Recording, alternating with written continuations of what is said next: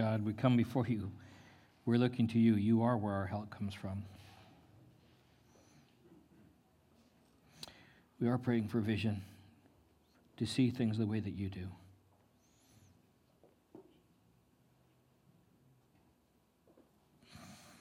We need you, Jesus.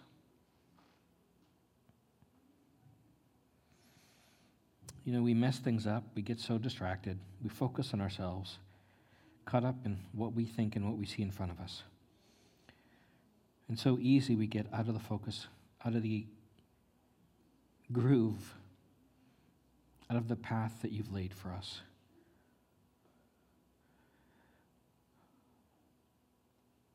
In the moment of now, take us to eternity.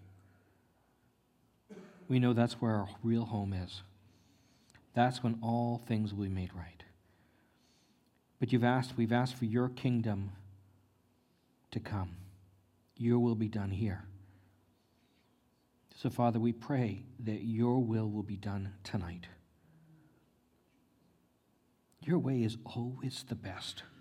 Always the best. You know what we need, so I pray your word go forth, that you change us deep within our spirit, within our heart, our soul itself, to give us your heart, your eyes, and your hands, your feet, your desires, your will be done. In Jesus' name, amen. Okay. So, we're going to be talking about 1 Thessalonians chapter 2 tonight. Let's start with the first two verses. For you yourselves know, brethren, that our coming to you was not in vain. Was not in vain.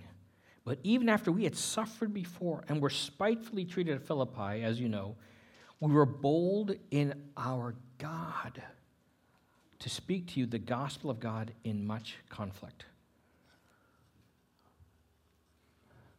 So we talked last week about him sharing at Thessalonica. So this letter, a little background again, he's written this a few years later. We believe he's probably in Corinth.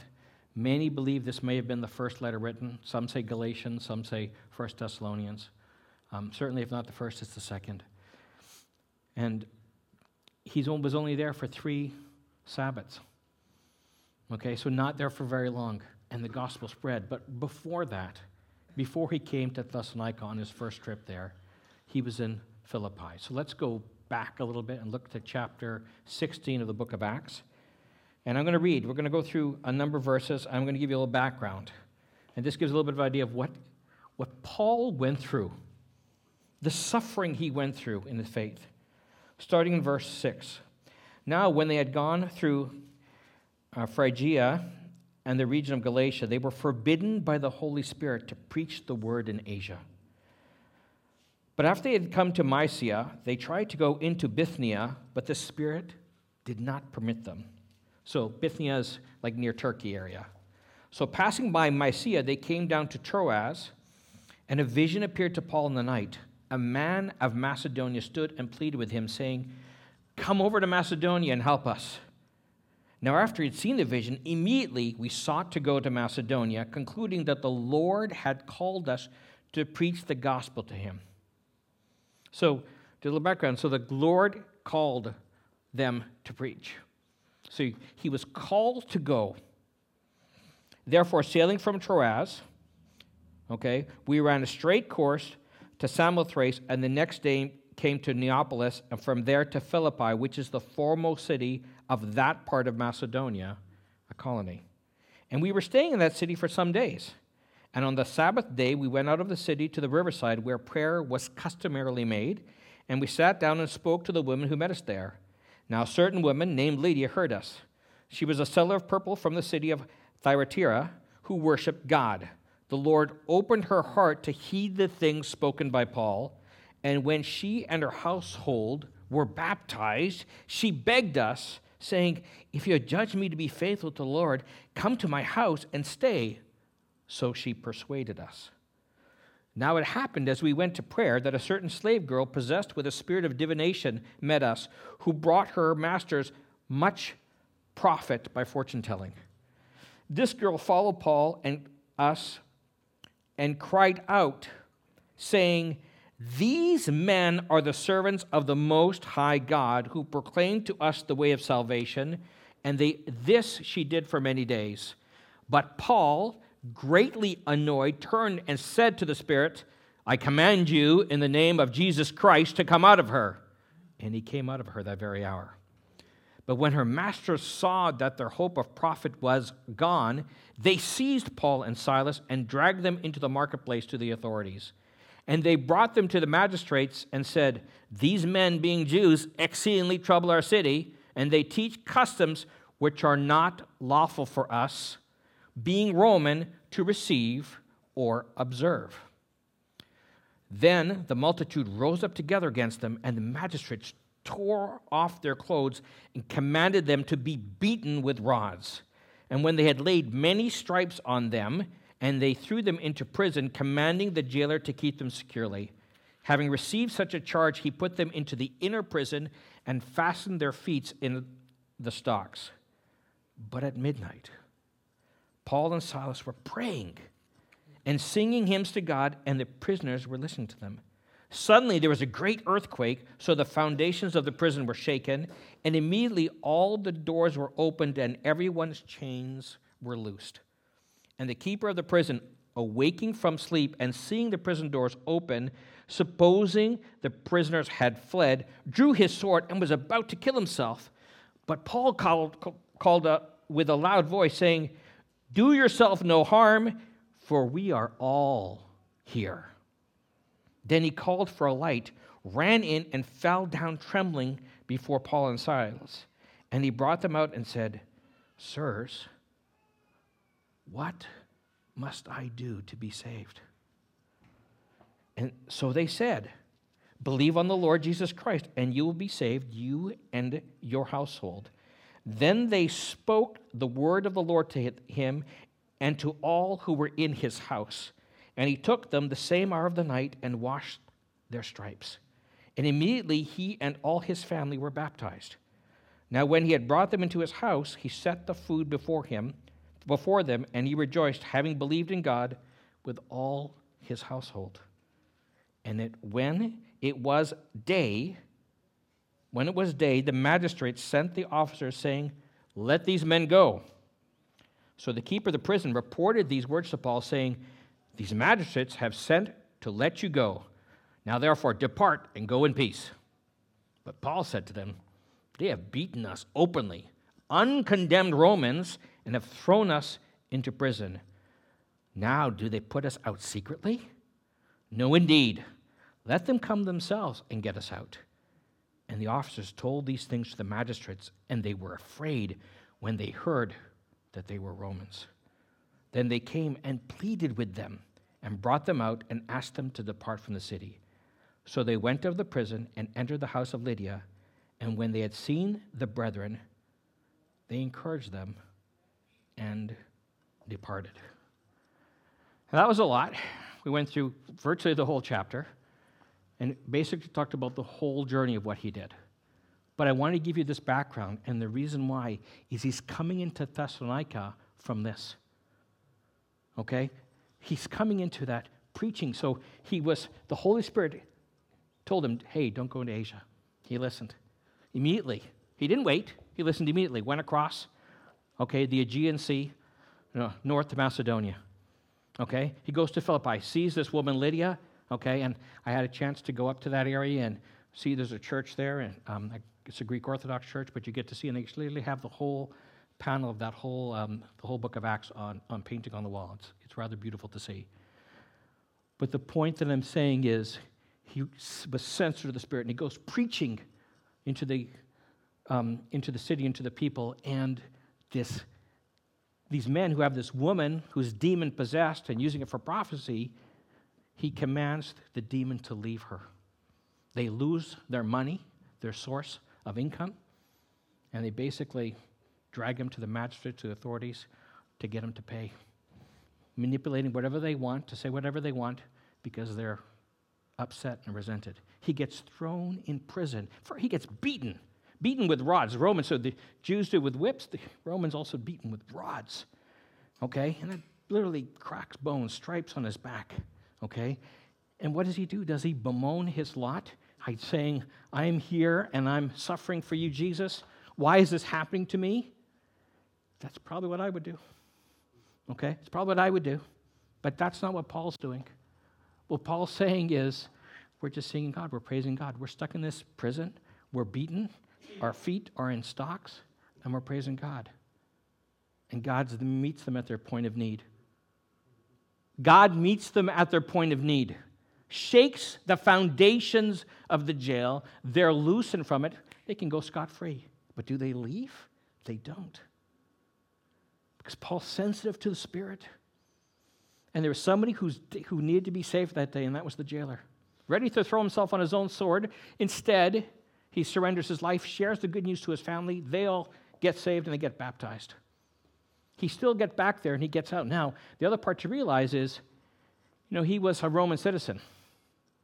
Okay, he got that. Some people had to pay for it. He had to get that. He got that through birth. We're not exactly sure how. That's not explained. But he had both Jewish citizenship, being a Jew, okay, a Pharisee of Pharisees, and Roman citizenship, which was not easy to obtain, to get, and was worth a lot. A Roman citizen had a lot of power and influence, okay? Not like even more power than an American citizen would have, comparatively. Much harder to obtain. Okay, a lot of people were slaves, a lot of people were foreigners, but to have Roman citizenship, you were esteemed above others. And so he said, you publicly beat us and shamed us, okay? And the Greek word is hubrizo, okay, which is an insult and to publicly humiliate them. He says, okay, you need to publicly set us free. He's talking about being bold. So that's the backdrop, okay? He goes to Thessalonica, and he's still bearing the stripes, still bearing the bruises, still injured, okay? But seeing the power of God. And what does God do? At the point of his surrender, at the point of his trust and faith in God, God comes through for him. Okay? And with his suffering, he's bold. God empowers him, so he shares the message for 3 weeks. Which is what we talked about. 3 weeks he shares the message. Some Jews come to faith. Lots of Gentiles come to faith. And some prominent women. Okay? So it doesn't have to take a lot of work when the power of God's upon you. But it did take a man fully surrendered, willing to suffer for the gospel, willing to go wherever the Holy Spirit guided him to go, no matter what the cost. No matter what the cost. Okay? So in this part, when he's talking about in Philippians, or in Thessalonians, okay, he's saying that our coming to you was not in vain.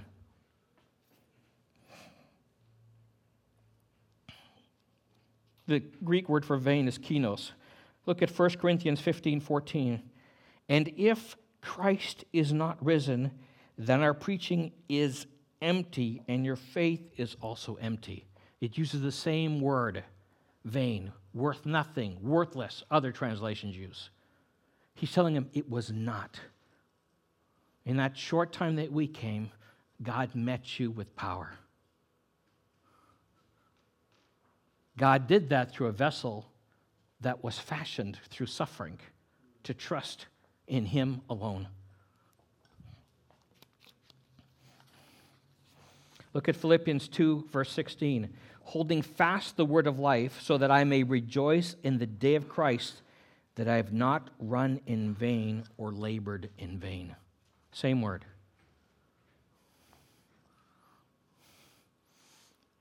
He was always eternally focused. Always eternally focused. And that's what God's asking us. It's hard. We get caught up in the day. We get caught up with our hungry bellies. We get caught up in the other things we have to do. Distracted by all the things around us. And Pastor talked about how much the worldly distractions, our phones, all these things distractions become greater and greater and greater.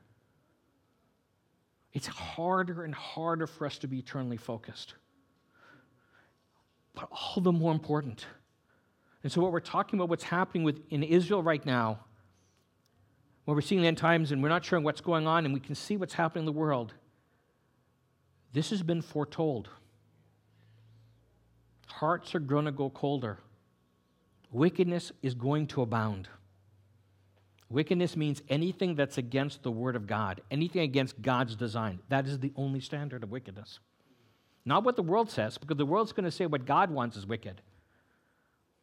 The world is already saying that the idea of gender and sex, the men and women and all the different genders, that's, the idea that there's only two genders, that's a wicked statement. The idea they would have a woman suffering from rape bearing a child, that's wicked. They're saying so many things are wicked because their focus is on the temporal, on the now, on the comfort, on themselves, not on what God sees. And it's going to be, we have to be on guard. We have to be passionately on guard from that seduction, from that world that seduces us, particularly through our electronics, even more and more. It used to be, when I was a kid, used to be that nothing was open on Sundays. Even in the province I grew up in, it was called Lord Days Act. Sunday things were closed, forcibly closed. I remember coming to the States on vacation, things were open, but they weren't open in Canada then. Now it's changed. Canada's allowed everything to be open. Okay? But it used to be they did that. It used to be that around 3 o'clock in the morning, you couldn't do anything, watch anything. You had that Native American with the black and white with a headdress on, and that's all you could see on the television. There was nothing. Now, everything is at demand. It's on your electronic devices. You can watch on your TV around the clock at any time, on demand, entertainment there. Anything to tantalize the flesh, the eyes, the mind, the lusts of the heart. Okay? Paul is continually, and so the challenge for us and what we're going to be dealing with is, are we going to hold fast to the gospel? We have to press in more. Okay?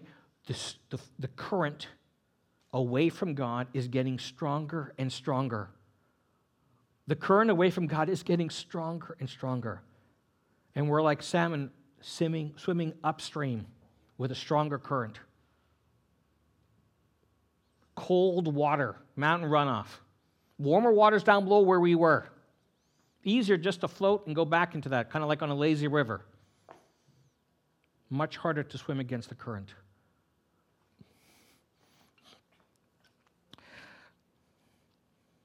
So Richardson said about ministry, true ministry withstands the blast of criticism and persecution.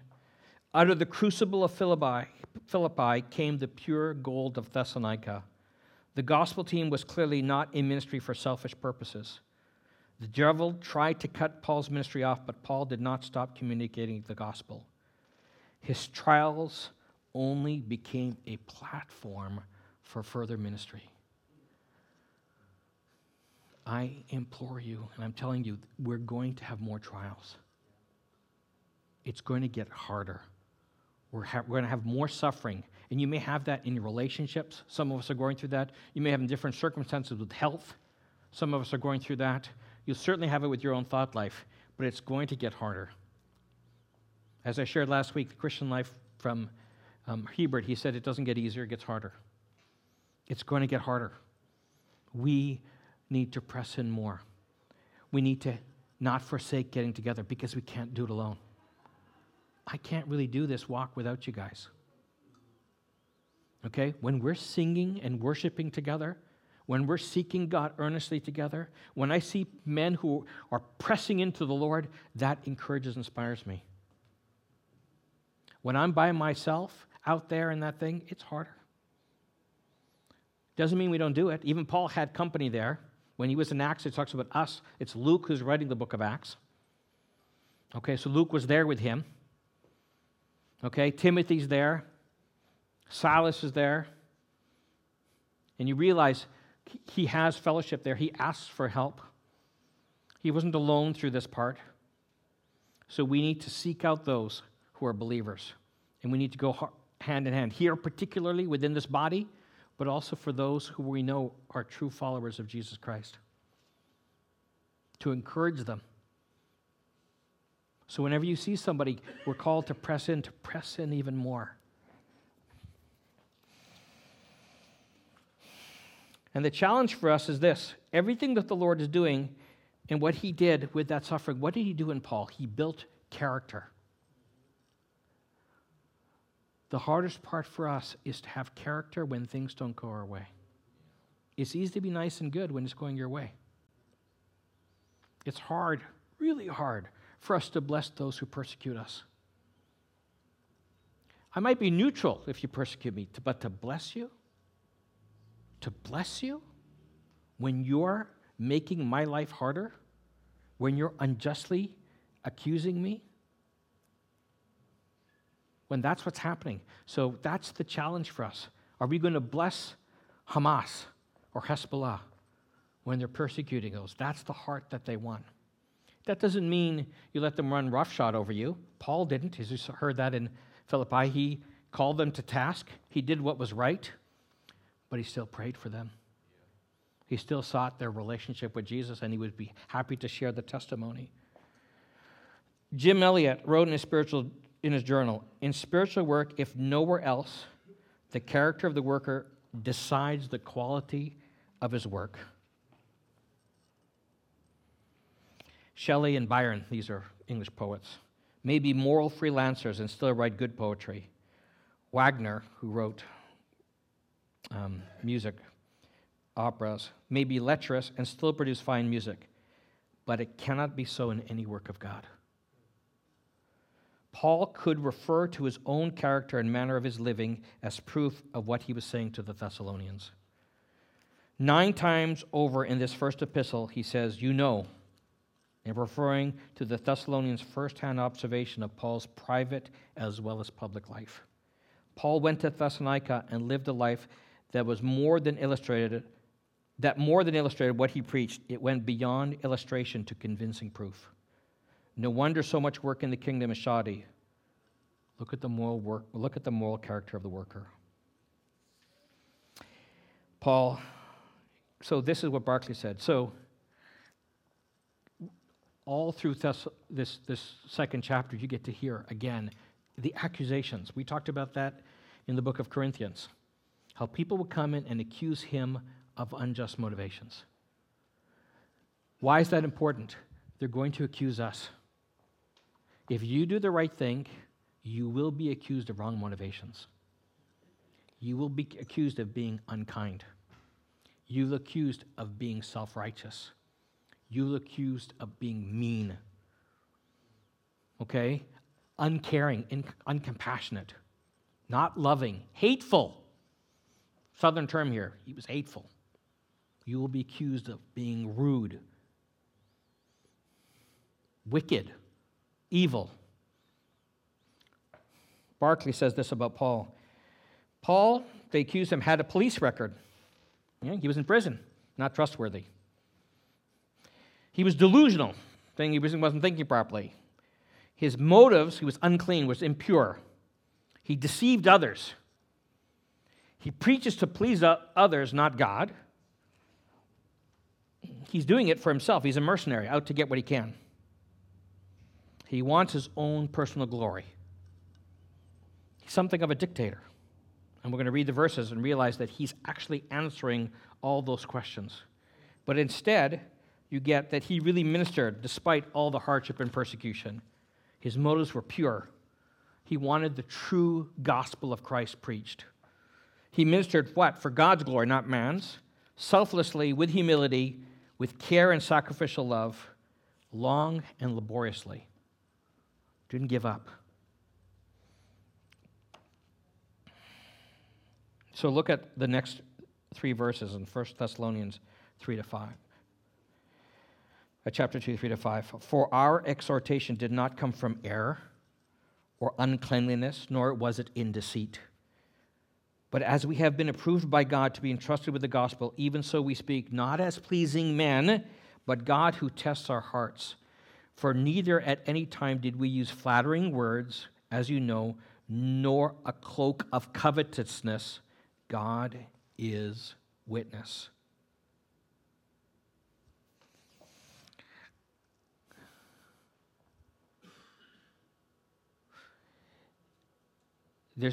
There at that time,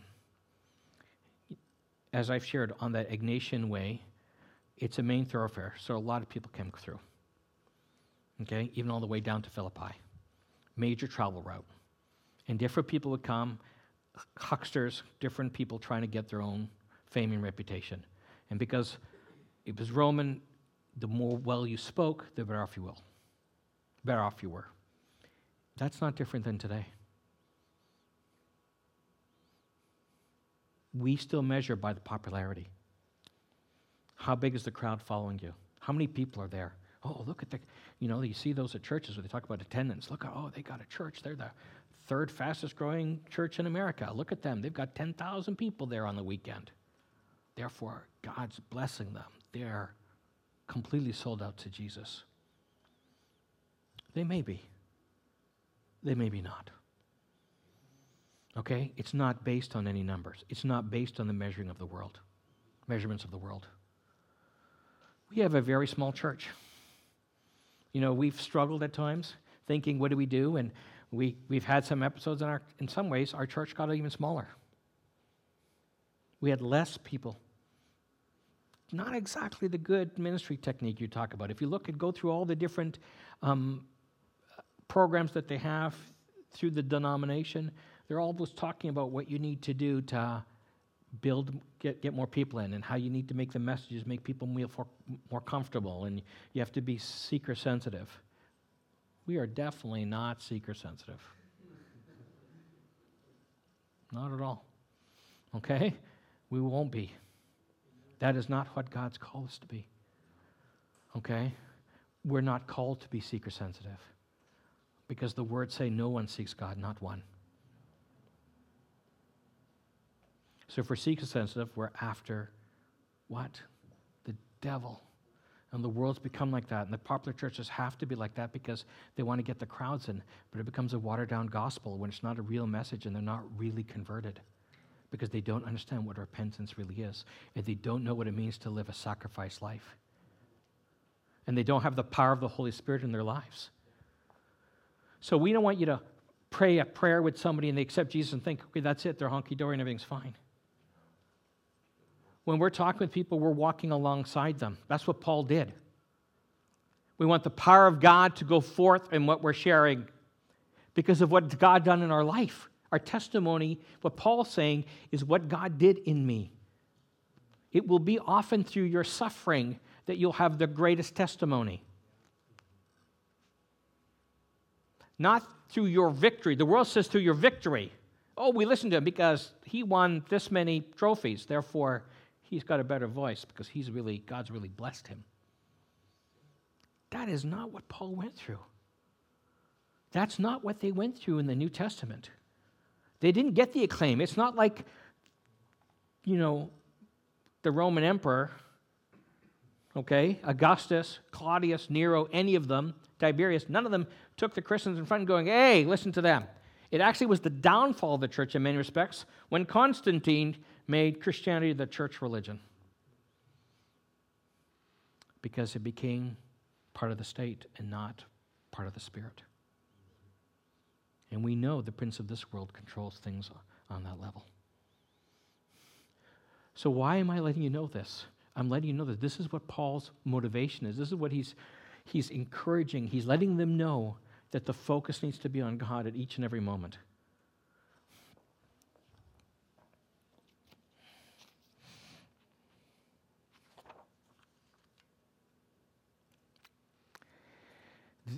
There's I'm going to share a story. Pioneer evangelist Peter Cartwright spent 7 years in the work of the Lord and always preached the word of God without fear or favor. On one Sunday, he was asked to speak at a Methodist church in the southern part of the U.S. During the song, just before the message, the pastor whispered to him that Andrew Jackson, you know who Andrew Jackson is, right? Okay, had just entered the sanctuary. He cautioned Cartwright to be very careful of what he said, lest he offend their famous guest. The evangelist, however, knowing that the fear of man bringeth a snare, referring to Proverbs 29:25, was determined not to compromise the truth. He also knew that great leaders need the Lord as much as anyone. So he boldly proclaimed the gospel. In fact, halfway through his sermon, he said, I understand that Andrew Jackson is present in the congregation today. If he does not repent of his sins and accept Jesus Christ as his personal Savior, he will be just as lost as anyone else who has never asked God for his forgiveness. Instead of becoming angry, Jackson admired the preacher for his courage. He listened with keen interest to the message and felt such a deep conviction that after the service, Cartwright was able to lead him to the Lord. From that moment on, the two became the best of friends. From 2 Timothy 1:7, the fear of man should never keep us from speaking up for Christ. The gospel is a powerful message, and the indwelling Holy Spirit will impart power to our words. If the President of the United States came in here, would we vary in our message? If the Governor of the state came in here, would we vary in our message? That's the challenge. Is our focus on God, or are we worried about what men think? You may have a famous musician that you love, that or hockey player or whatever. Would we do the message any different? They all need Jesus. We're all equal at the foot of the cross. We have to see their needs. So we can't be looking at the standard of the world. So when we see people, we have to see them the way that God does. No matter whether they're somebody who's in the gutter, and I see them, they come in and they're, their veins are all shot because they've been shooting themselves up. And their teeth are gone and rotten, and they don't smell very nice. But God sees them no differently than the person who looks sharply dressed to the nines, coming in with gold jewelry and everything to the max. Does not see them any differently. That's the challenge for us, and that's what Paul is admonishing them, letting them know that he doesn't care about where things are. He doesn't care about superficial things. His focus was only the gospel. So it says here in 1 Thessalonians 2, verses 6-9, nor did we seek glory from men, either from you or from others, when we might have made demands as apostles of Christ. But we were gentle among you, just as a nursing mother cherishes her own children. So affectionately longing for you, we were well pleased to impart to you not only the gospel of God, but also our own lives, because you had become dear to us. For you remember, brethren, our labor and toil, for laboring night and day, that we might not be a burden to any of you. We preach to you the gospel of God. Poole says, we did not seek men's honor, high esteem, or applause. We sought them not in the inward bent of our thoughts or the studies of our mind, not in outward course of our ministry and conversation, to form them so as to gain glory from men. Though honor and esteem was their due from men, yet they did not seek it. Honor is to follow men, men not to follow honor. Why am I saying that? I'm saying the heart that he had, the passion he had, was always about the gospel at every time. He should have been given due. They should have paid his way. He didn't ask them that. He still worked. He did whatever it took. He didn't try to make himself a burden on them. So remember when we went through Corinthians and we talked about he got supported by the Macedonian church? This is part of the Macedonian church that supported him later. They didn't have very much. Thessalonians and the Thessalonians and the Philippians, they supported him. They're the Macedonian church that supported him down there when the Corinthians, who were wealthy, didn't. Because they saw a testimony. So what he did now is he's writing to them, letting them know. And he's telling them, hey, I lived my life. I poured my heart to you. You got to know who I was. And he says, affectionately longing for you. And the Greek here is only used in this case, and it's special. It means I loved you as family. Like you're one of my own.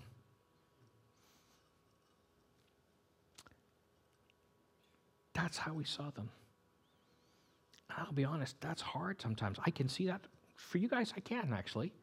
But somebody I really don't know, to love them the way that Christ loves us, affectionately, lovingly, tenderly, as a mother nurses a child. And I've seen, you could see Sam nursing Lucas, and I saw Sarah with Haven, and just saw today Elisha with Jacob, the Wheatons. And you can see the affection that a mother has with a baby, and how much they love that baby, and how much they'll give. That's the affection that Paul had for them.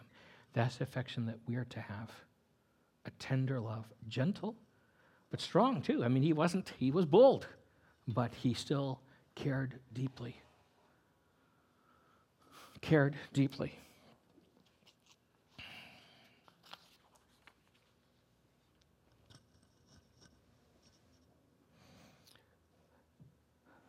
So in verses 10 to 12, you are witnesses, and God also, how devoutly and justly and blamelessly we behaved ourselves among you who believe, as you know how we exhorted and comforted and charged every one of you as a father does his own children, that you would walk worthy of God. That you would walk worthy of God, who calls you into his kingdom, his own kingdom and glory.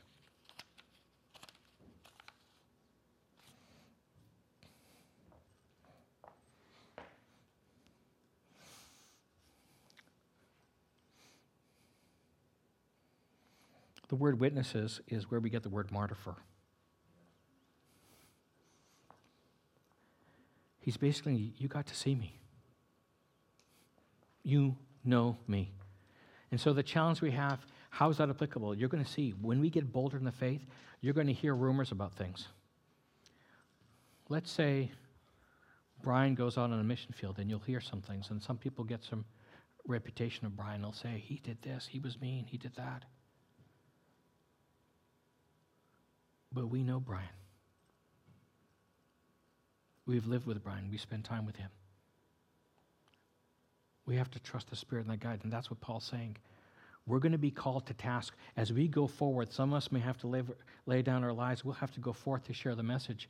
We may not always be in this community of fellowship together. We may for a while. Some people may have to go for a while, for years for that matter. We don't know what God's going to call us to. Do we really know them? You may always doubt because the world says, I don't really know them. Then it behooves us to get to know them. If you're not sure, then you got to get to know them. That's what Paul did. I got to know you. You got to know me. You got to see everything about me. All my blemishes, all my flaws. Probably a little overheated. He tends to get a little angry at times, so maybe they got to see some of that. But they also got to see his passion, his intensity, his care. You get to know him.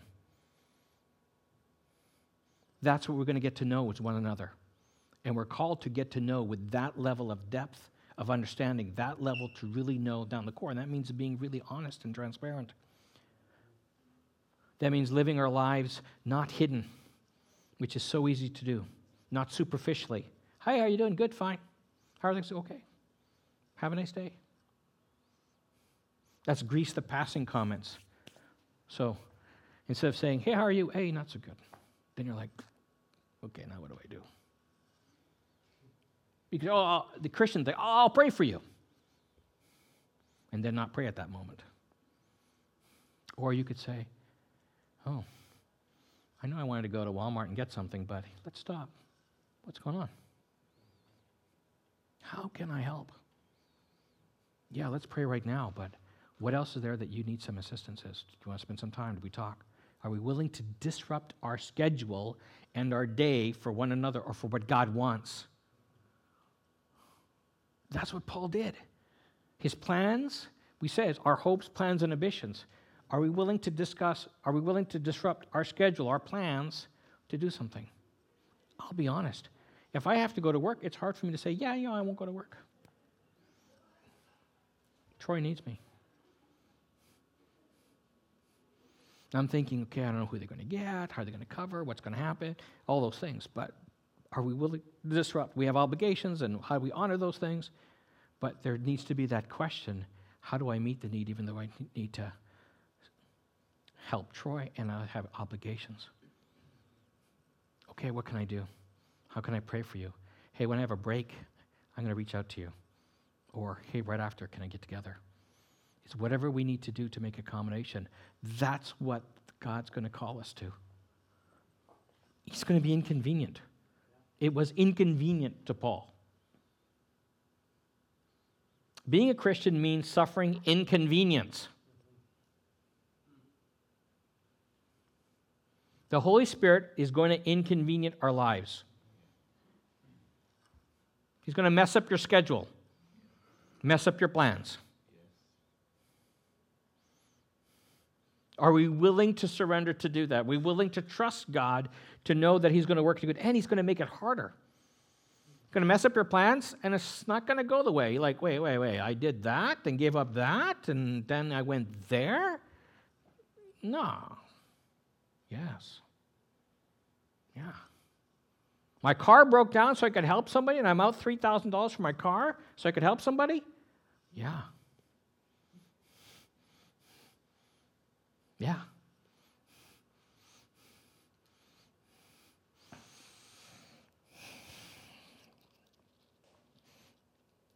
And so he said, again, just like we said before in Corinthians and last week, follow me as I follow Jesus.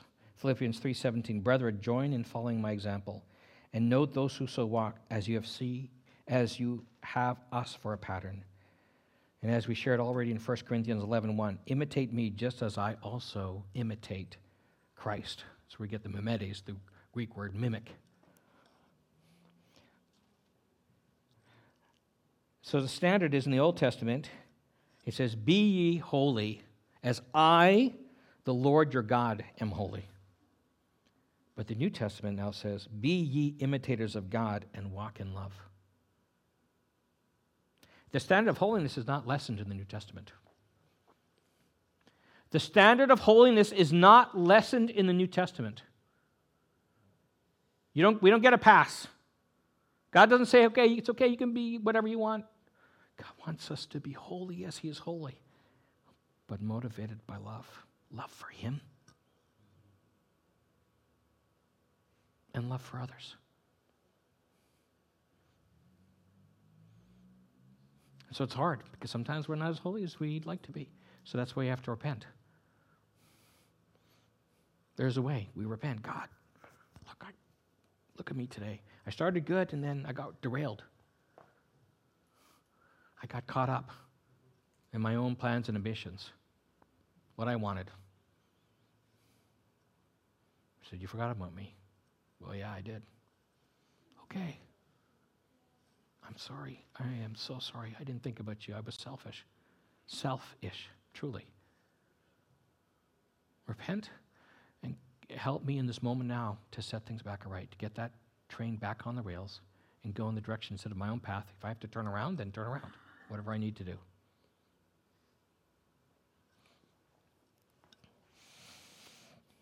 He says, we exhorted and comforted and charged every one of you as a father. So he said first in the verses before, he's a mother. He used the analogy of a mother nursing, and your moms tend to be loving and compassionate and kind. And then now as a father, what do fathers are? They tend to be stern. Okay? Kid falls down. Oh, my baby, is what moms say. Oh, we bandage it, make it better. Dad say, you're okay. Come on up. Let's dust it off. Get it bandaged. Let's go forward. You'll be okay. Move on. Both are expressions of love. Okay? One's a love that basically says, I'm here for you. You're not alone in this. The other one's a love that's saying, you're tougher than you think. You're going to be stronger at this. This is not going to lay you down. Okay? You can move forward from this. You're going to get both of that here from the pulpit. You get that from Brother Glenn, who shares, and you get that from Pastor Jeff. Both will share convicting messages. It's like a dad. Mostly they're like dads to us saying, come on. That's what I feel. And I'm like, yeah, right. That's the opportunity for us to push forward and to press into what God wants. Because they're trying to say, look, you can do it. You can ride that bicycle. But I fell down. Yeah, I know. Get back on. Let's do it again. Get back on. Let's do it again. Get back on. Let's do it again. Don't give up. Don't beat yourself up. This idea of, hey, I did this. My bad day was bad, therefore I'm useless for God. And it's just this navel-gazing kind of thing that people tend to do. That is not what Paul is saying at all. He's saying, okay, you fell. Dust yourself off. Repent, get back on. Go forward. Every time. Ask. You may need help to ride the bicycle, especially if you're on a motorcycle. I couldn't lift one of those suckers up. I may need a few people helping me with that.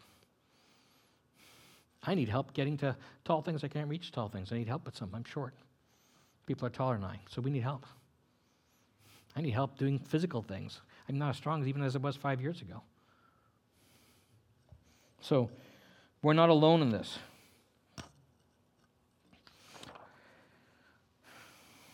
Let's move to 13. For this reason, we also thank God without ceasing, because when you received the word of God, which you heard from us, you welcomed it not as the word of man, but as it is in truth, the word of God, which also effectively works in you who believe. There's a whole lot in that one. That one verse. If you're going to remember a good verse to remember in this whole chapter, that's a good one to remember. He says, you received, the Greek word is paralambano, the word of God. So that means there's a reception. It's a hearing that you get. Okay? But the second part of that is you welcomed. It's also another kind of reception. But the Greek word is dekomai, which means it went into your heart. Received, you hear it.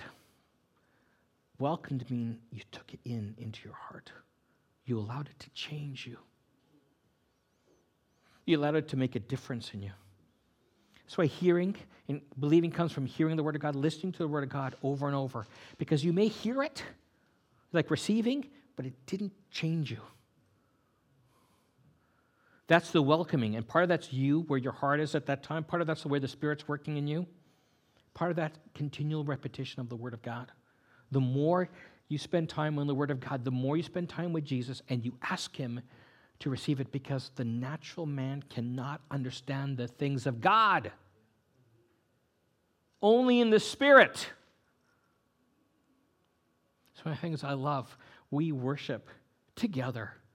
And I'm here beforehand, and I'm thinking, I have the idea of what I want to talk about in terms of intellectual stuff. Then Pastor comes up to me and goes, not this. Go in your heart.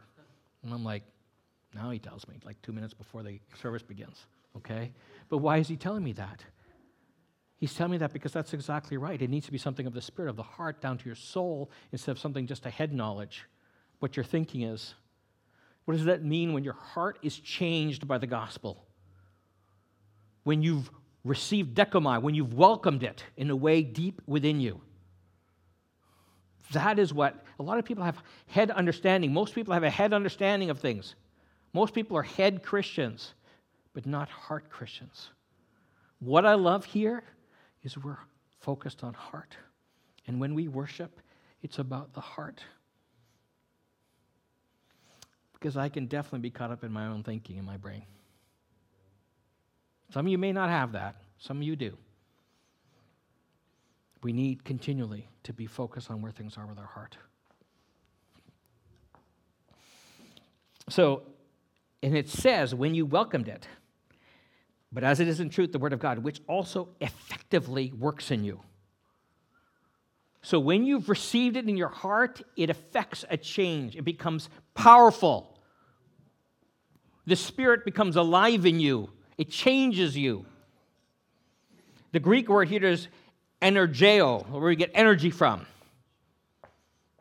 If the Word of God is in you, it's going to have power. Power to be bold, power to trust in God, power to profess the good news to others, to share of what God's done in your life and the goodness of God. Look at Galatians chapter 1, verses 9 to 12. And as we have said before, so now I say again, If anyone preaches any other gospel to you than what we have received, let him be accursed. For do I now persuade men or God? Or do I seek to please men? If I still please men, I would not be a bondservant of Christ. But I make known to you, brethren, that the gospel which was preached for me is not according to man. For I neither received it from man, nor was I taught it, but it came through the revelation of Jesus Christ.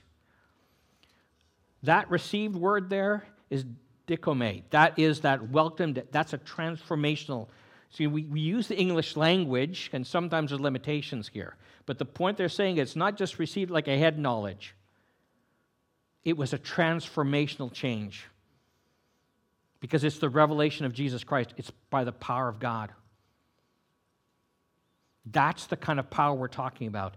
That's what we need to take a hold of, and we've not even barely tapped into that.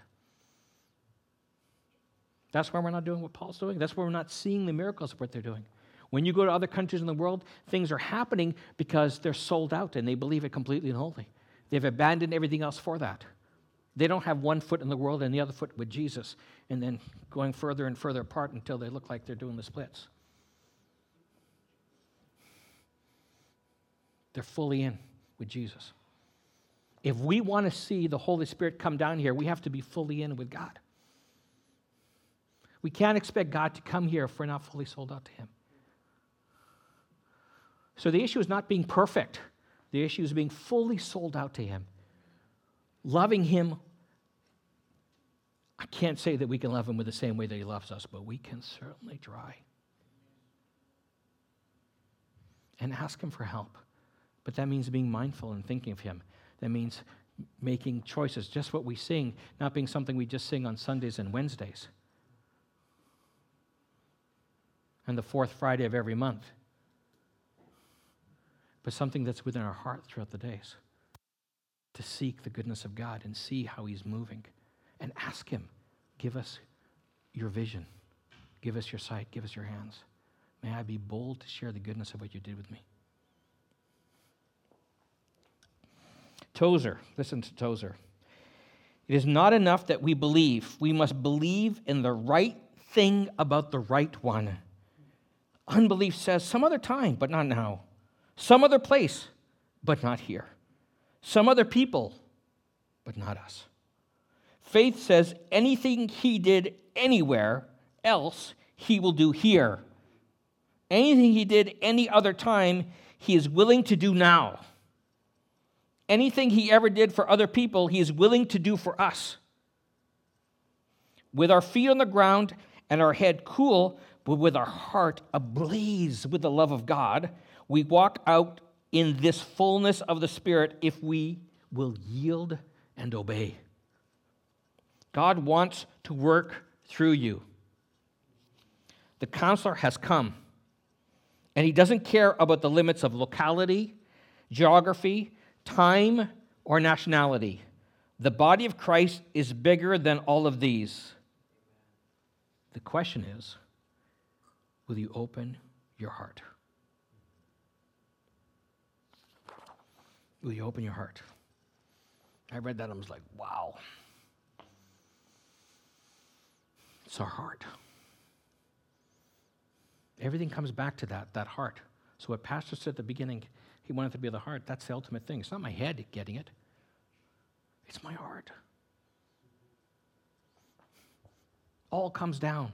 Everything about our sin, anything that we're in bondage to, all has to do with the idols we have, what's in our heart, the idols of the heart. Our unbelief has to do with our heart.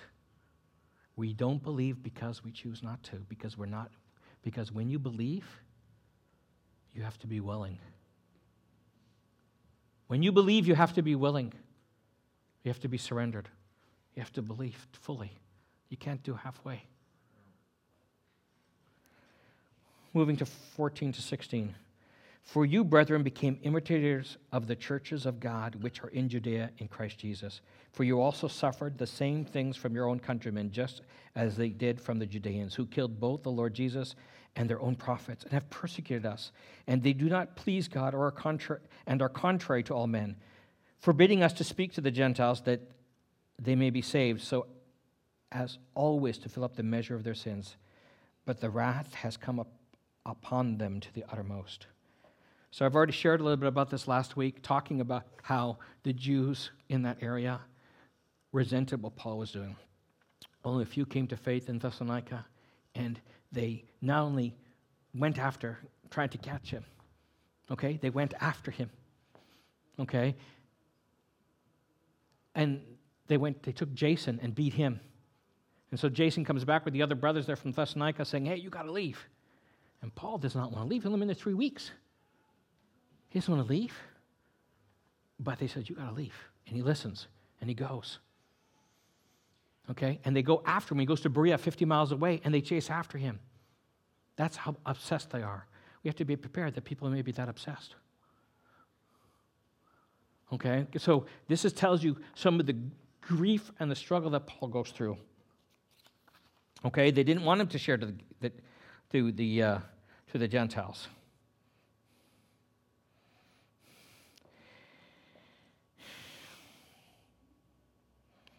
I love what Clark says here. Their crimes, referring to the Jews, were great, so their punishment is proportioned.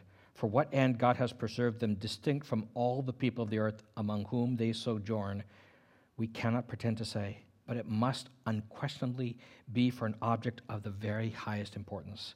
In the meantime, let the Christian world treat them with humanity and mercy. So even though, when you look at this, you go, come on, Jesus was your Messiah. He came to fulfill your prophecy. You still believe the Messiah hasn't come. They're still waiting for the first coming of the Lord. He came. They haven't accepted except for the Messianic Jews. But God still has the chosen people. That's why we pray for Israel. Some people believe that the church has become Israel.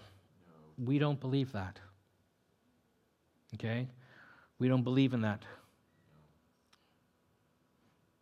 Okay? That dispensation, we don't believe in that. We believe in something different. We believe that God still has a special place for Israel. That those are his chosen people, have always been. That's what he said. The New Testament did not replace the Old Testament. It fulfilled it. It fulfilled it.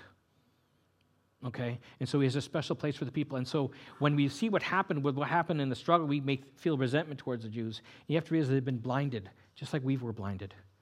And so he's asking us, have mercy. And the final 4 verses,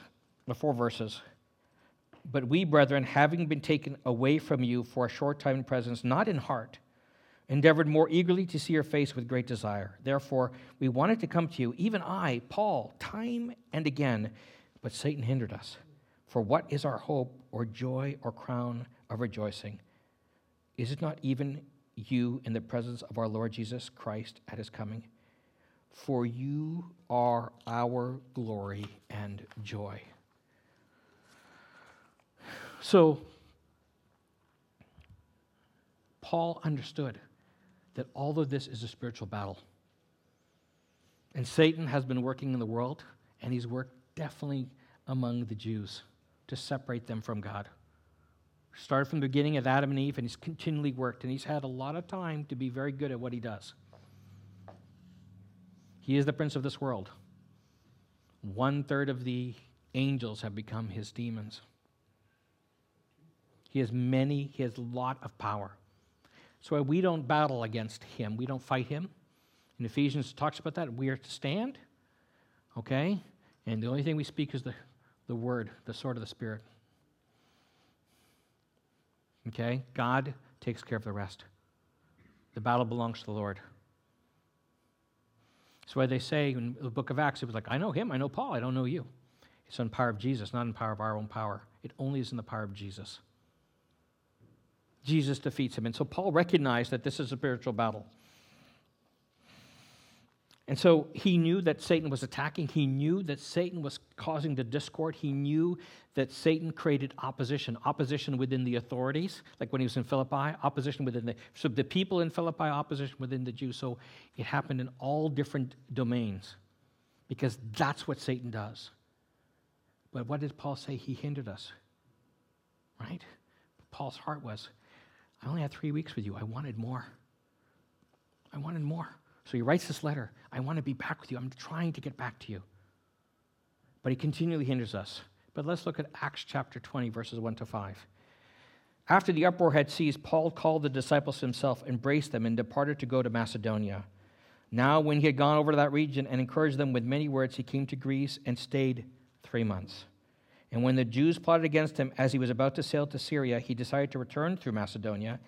And so Peter of Berea accompanied him to Asia, also Aristarchus and Secundus of the Thessalonians, and Gaius of Derbe, and Timothy and Tychicus and Trophimus of Asia.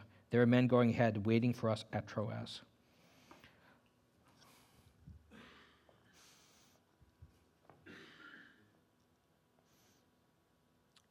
If your heart is in spirit with God, He will provide a way. It may not happen in your timeline. It may not happen the way you think it should. That's the hard part. You know, He sees the church come alive. He sees people come there, and then He has to leave after 3 weeks. He's still talking about Satan, so somehow they got educated about that and going, he was there for 3 weeks. I don't know what he spent 10 hours a day preaching the gospel to them and educating them everything, because who else taught them? We don't know. We do know that some of the people are trying to create dissension and basically saying that Paul didn't believe he wasn't trustworthy. But somehow they knew enough about Satan. Somehow they were educated enough to understand what he was talking about. The Holy Spirit met them at their point of need. Whether through Paul, through the short time they was there, or through somebody else, we don't know. But we do know that God is sufficient. And even though things don't happen the way that you initially want, God is still faithful. And even though Satan hinders God's plan, He does not prevent them from coming into fruition. Sometimes in the thing, God uses that so that He can go somewhere else. And He has a plan in the midst of it. We're called to act in faith and in hope. I'm going to finish with this last part about hope. So what is our hope or joy or crown of rejoicing? The word crown is not diadem, it's Stephanos, which means a victor's crown, like what you get an award. We'll get a gold medal or a trophy. But the word hope is for the soul what breathing is for the living organism, says Gabriel Marcel. And this hope that Paul's talking about, this hope in the New Testament, I want to finish with. This is very different than what the Greeks and the Romans believed. They did not see hope the way that we do now. They saw hope. You could have hope. Hope means what the future might bring, which could be a good hope or a bad hope. I could hope for something bad. It could happen. It's almost like what we call worry. They didn't see that hope was a promise.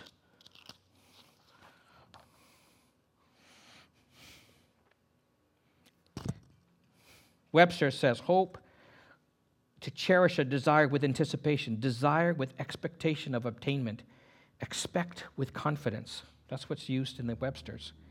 H.L. Mencken, if you know who he is, he was an atheist. He says that's a pathological belief in the occurrence of the impossible. That is not what we believe. Because of what Jesus said, we have a hope in eternity. We have a hope in Christ. We have a hope in the Word. Our hope's not in the world, but in the Word. And that's what God's calling us. That's the hope. When we talk about eternal focus, we have that hope.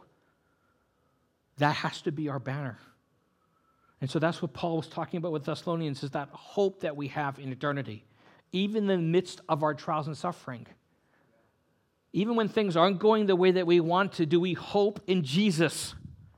Do we hope in the eternity that He promised, that His Word proclaims? Do we trust Him? Do we believe? And that's what that hope is.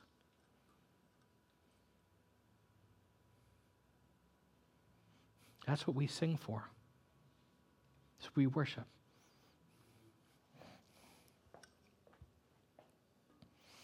Biblical hope is not finger-crossing, but is alive and certain because of the resurrection of Jesus Christ from the dead. Life without Christ is hopeless. Oh, I like it. Life without Christ is a hopeless end, whereas life in Christ is an endless hope. Hopeless end versus endless hope. That's part of the reason why he could be bold, because he knew that. That's what's available for us. So let's pray. Heavenly Father, we just come before you, and you're our hope. We get so messed up. We get so distracted. And Father, we need more of you. More of you guiding us. Father, we need to surrender more to you, trusting you more, relying upon you. We may have to surrender some things that we put hope in, things of the world and our securities, Lord. Whatever your plans, whatever your will is, Father, have your way. Show us the path that we need to do that we can rely upon you more and trust upon you. Not being reckless or foolish, but wise, prudent, but surrendered. May you have supremacy in all that we say and do. You're worthy of the praise and honor, Jesus. Thank you for all you have, are, and will do. In your name, amen.